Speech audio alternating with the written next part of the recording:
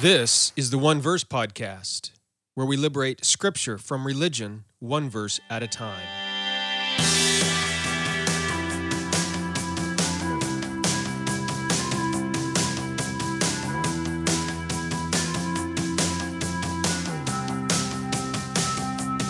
Well, hello there. It's Jeremy Myers, and you are listening to the One Verse Podcast.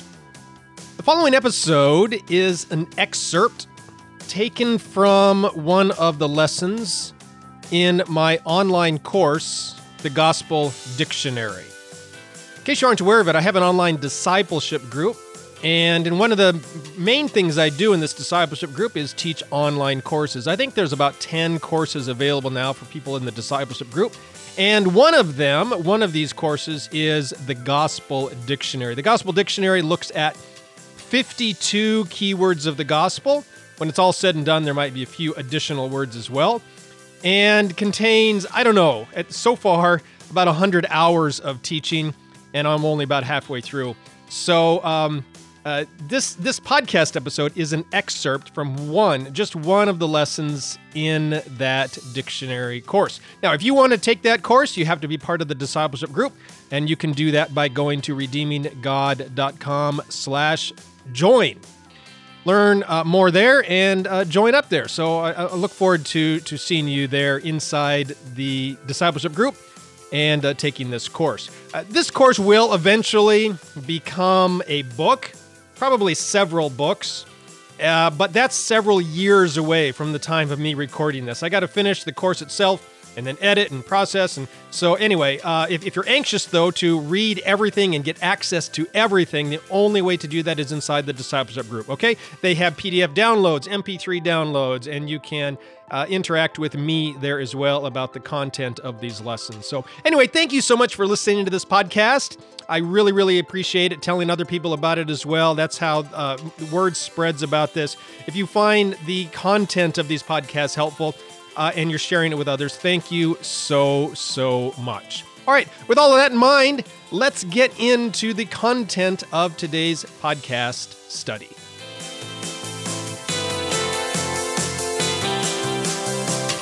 I'm going to begin with Matthew 3, 8 and 10. So the two verses say this: "Therefore, bear fruits worthy of repentance." And then verse 10, "And even now the axe is laid to the root of the trees. Therefore, every tree which does not bear good fruit is cut down and thrown into the fire." Now, one of the things you might be seeing as we go through these various entries in the Gospel Dictionary is that very often words that are found in this dictionary, these 52 words, they come in groupings and pairs and clusters. And so if you misunderstand one or two of the words, then you're likely going to understand the third or the fourth word that is also in that context. And that's the case here. With these two verses, there are actually 4 terms in this text which have been widely misunderstood by Christians and teachers and pastors and authors. And the words are fruit, which we're looking at here, fire, right, which we have previously studied, baptism, which we have also previously studied, and repentance. Repentance at the time of recording this is not yet available in the Gospel Dictionary online course, although there are many articles on my website about it if you want to look those up. Just go to redeeminggod.com, go down to the lower right-hand corner where the search feature is, search for repentance, and you'll find those. That will give you a sort of a foretaste of what I will be teaching on repentance when I get there. The point, though, is even though this is a study on fruit, you sort of need to understand the words fire, baptism, and repentance as well, because they are mentioned in the context. And if you misunderstand one or two or three or even all 4 of those words, then you will also misunderstand this passage, this text. So let's just briefly define these 4 terms so that you don't have to go listen to the other lessons on those terms in order to understand this text. So the term fire, let's start there. It does not refer to hell. It does not refer to hell. But it refers to the temporal discipline in this context that will come upon Israel as a result of living in disobedience to God, all right, in ways that God does not want, intend, or desire. That's what the word fire means. Fire does not refer to hell in the Bible. The word baptism, then, baptism is actually a Greek word, baptizo, and it refers to immersion. The baptism of John here, he was immersing the Jewish people in the Jordan River. But notice that Christianity has not started yet. Jesus hasn't even begun his ministry yet. And so this was not Christian baptism. I always find it interesting when Christians go to the baptism of John to defend the Christian practice of baptism. Well, John wasn't a Christian yet. Jesus Christ himself hadn't even begun his ministry. The church hadn't been born yet. That happens in Acts chapter 2, about 3.5 years later. All right. And so this baptism of John was not a baptism or burial, symbolic burial into the death of Jesus Christ and then a resurrection, because Jesus hadn't died or rose yet. Okay. What was John doing? This is a Jewish baptism. It was called a mikvah, and it was a Jewish ritual washing. It did symbolize death and rebirth, but was rebirth as a mother, as like a baby emerging from the mother's womb, brand new babe, new skin, new heart, all that sort of a thing. Okay, so that's the baptism here, and it has very similar symbolism to Christian baptism, but it is not Christian baptism. Typically, the Jews who were baptized, what they were doing was they're saying, "I see that I've been living in the wrong way. So I'm going to die to my past." That's getting buried under the water. And then I'm being born again. Jesus talks with Nicodemus about this in John chapter 3. I am coming up out of the water as a brand new babe, just like a brand new babe emerges from the mother's womb. All right. So that was the Jewish baptism. Again, very similar to Christian baptism, but not the same thing. All right. So thirdly, then, we have this word repentance. Word repentance means to turn away.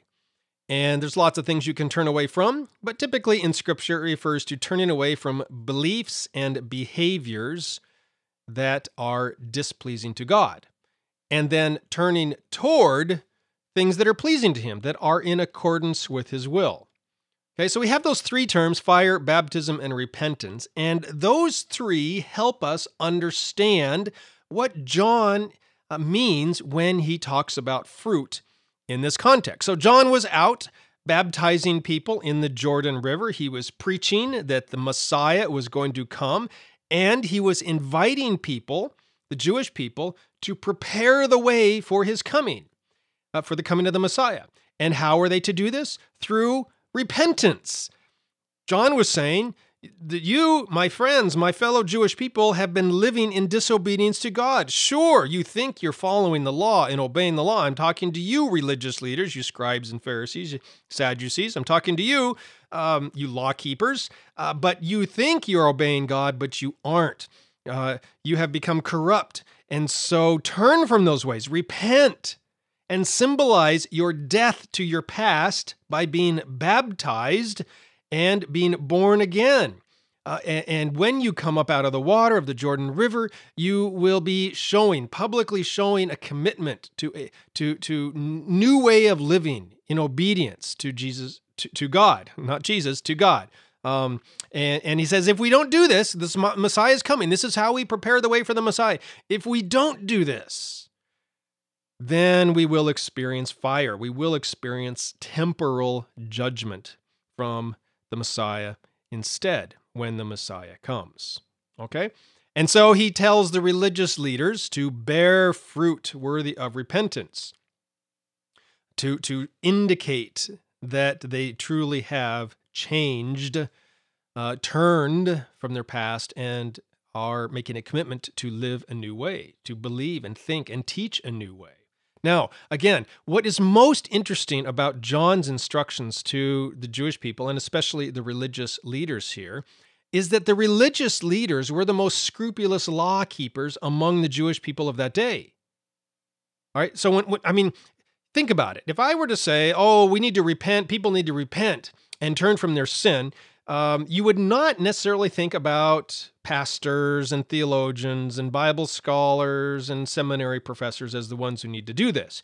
You would think about the sinners and the blasphemers and the prostitutes and the people who swear and curse and drink and, do all the bad things we're told not to do in church. But John is directing his words to those that everybody looked up to as, wow, look at them. They are so obedient. And John is saying, no, they aren't. They're the ones that need to lead the way in repentance. I would imagine that John would say the similar thing to our religious and church leaders today. All right. When most people think about repentance, they don't think about the religious leaders needing to repent, but that is exactly what John was saying. John is calling the religious leaders to repent. And at the time, they were considered the most obedient. And so he isn't saying, you need to go back and obey the Mosaic law. They were already obeying the Mosaic law. They were scrupulous observers of the Mosaic law. And so he's not saying be more obedient, because that's ridiculous. They were the most obedient to the Mosaic law they could be. Instead, John is saying all of that obedience is actually accomplishing the opposite of what God wanted and intended.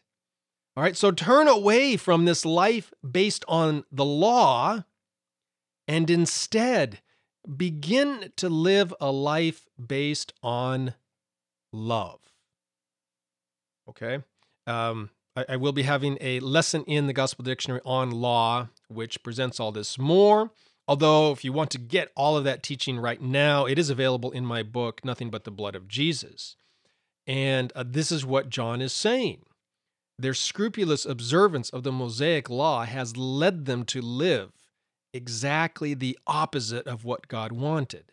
God wants us to live in a relationship with Him and others based on love. And that is what John is inviting them to do instead. And you can see this by going and looking at the parallel passage in Luke 3, 7 through 14, where John gives them and some soldiers several examples of what he wants them to do. And the basic principle there is love. Stop doing this way, instead love people, and this is what it will look like. Okay? So when John is speaking then about the fruit here in this text, in connection to repentance, he is inviting the religious leaders to live their lives in a way that reveals this change from their focus on law to a focus on love. Right? They are no longer to be scrupulous law keepers, but instead must become generous love givers. Generous love givers. And while this love will reveal itself in what the leaders do, John's first concern is in what the leaders say. We see this because in Matthew 3:9, immediately following his admonition to bear fruits worthy of repentance, John challenges the religious leaders to rethink their theology and start teaching something different to other people. He says they should no longer say, right? First thing is your words, what they're saying. We should no longer say, we have Abraham as our father. All right, the Jewish leaders believed and taught that since they were the Jewish people, since they were God's chosen people, that, descendants of Abraham, children of Abraham, that God needed them to accomplish his will on earth. They believed and taught that God would never set them aside, would never raise up any other group of people to do his will. And John is saying, don't test that theory. Okay? He challenges that line of thinking and says, look, if you do not start living as God wants and desires, God will bring judgment upon the people of Israel, and he will raise up a new group of people to do his will on earth. All right? He says, if necessary, God will even raise up a people for himself from the very stones at their feet. And Jesus said something similar. All right, so if the people do not repent of their beliefs, repent of their loveless observance of the law, all right, John says that God will cut down the tree of Israel and cast it into the fire before raising up another tree in its place. That's Matthew 3:10. And again, the fire, not a reference to hell. It's the temporal discipline that comes upon Israel. And it did come upon Israel during the destruction of Jerusalem in 70 AD. Right, John's point is that the religious leaders were wrong in thinking that God could not and would not set them aside. God could, God would, and indeed, God did. That explains why the church is here. By the way, I'm not an advocate of replacement theology. I do not think that the church has replaced Israel. All right, we're in this little temporary pause in God's plan for Israel. God will restore Israel and fulfill all of his promises to Israel at some point in the future. But temporarily, Israel has been set aside, and as the Jewish people didn't think could happen. So, all of this together then, John's teaching about fruit in Matthew 3, verses 8 and 10, is in reference to these twin beliefs and teachings of the Jewish leaders, that God was primarily concerned with their obedience to the law, and that God would never set aside Israel as his primary means of accomplishing his will in this world. John wanted the religious leaders to change these beliefs, and therefore change what they taught. That's the primary focus of this word fruit, what they teach, their words that they say. Now, yes, if they change what they teach and change these beliefs, then their behavior, their actions will change as well, right? But even then, these changes of their actions and their behavior, even this change in their theology and their beliefs, none of this would indicate anything one way or another about the eternal destiny of the people who make these changes. Okay, notice that. I mean, for all we know, Nicodemus is here, and later he becomes a believer in John chapter 3. So and we know that there are other believers among the Pharisees and Sadducees. So some of them were regenerate, and maybe some of them still believed and taught these sorts of things that John is challenging them about here. We just don't know, and that's the point. We don't know. We're not supposed to know, right? Whether or not people change their beliefs and change their actions, it says nothing whatsoever about whether or not they have eternal life. The fruit of repentance in Matthew 3:8 is seen in how the Jewish religious leaders started teaching differently about what God expected from them in the world. God wanted them to turn away from the requirements of law keeping. God wanted them to view both themselves and Gentiles as equally loved, accepted, and forgiven by God. And this teaching is in line with the rest of biblical revelation, and therefore, this is the proper fruit of repentance that John calls the religious leaders to develop. Their fruit would be the words that come out of their mouths, which reveal the beliefs they hold in their hearts. So that's going to do it for today's podcast study. I hope you found this study helpful and beneficial in not only understanding a key word about the gospel, related to the gospel in Scripture, but also help bringing you greater and deeper understanding of a particular Bible verse from Scripture. And of course, it's not just about gaining knowledge of the Scripture, but also applying it to our lives so that we can live in light of the gospel with God and with others, and also bringing this light to the world. Just as a reminder, this podcast study was an excerpt from my Gospel Dictionary online course. This course looks at 52 keywords of the gospel and hundreds of Bible passages about the gospel. And it is available. The only way to take this course is by joining my online discipleship group. You can learn more and join by visiting redeeminggod.com/join. You not only get access to this online course, the Gospel Dictionary, but all of my other courses as well. We're thousands of dollars. There's hundreds of hours of teaching, and I'm adding more all the time. So anyway, if you would like to learn in this format through audio, you can join there. There's PDF downloads, book downloads, free ebooks, even get access to my private Facebook group. You can contact me by email, and so many other benefits as well. Just by joining up, I'm going to send you a free audio book on prayer. So anyway, to learn more and join me there, just go to redeeminggod.com/join. Thank you so much for listening to this podcast episode today. And I look forward to seeing you in the next episode as well. Thank you so much. Talk to you later. Bye.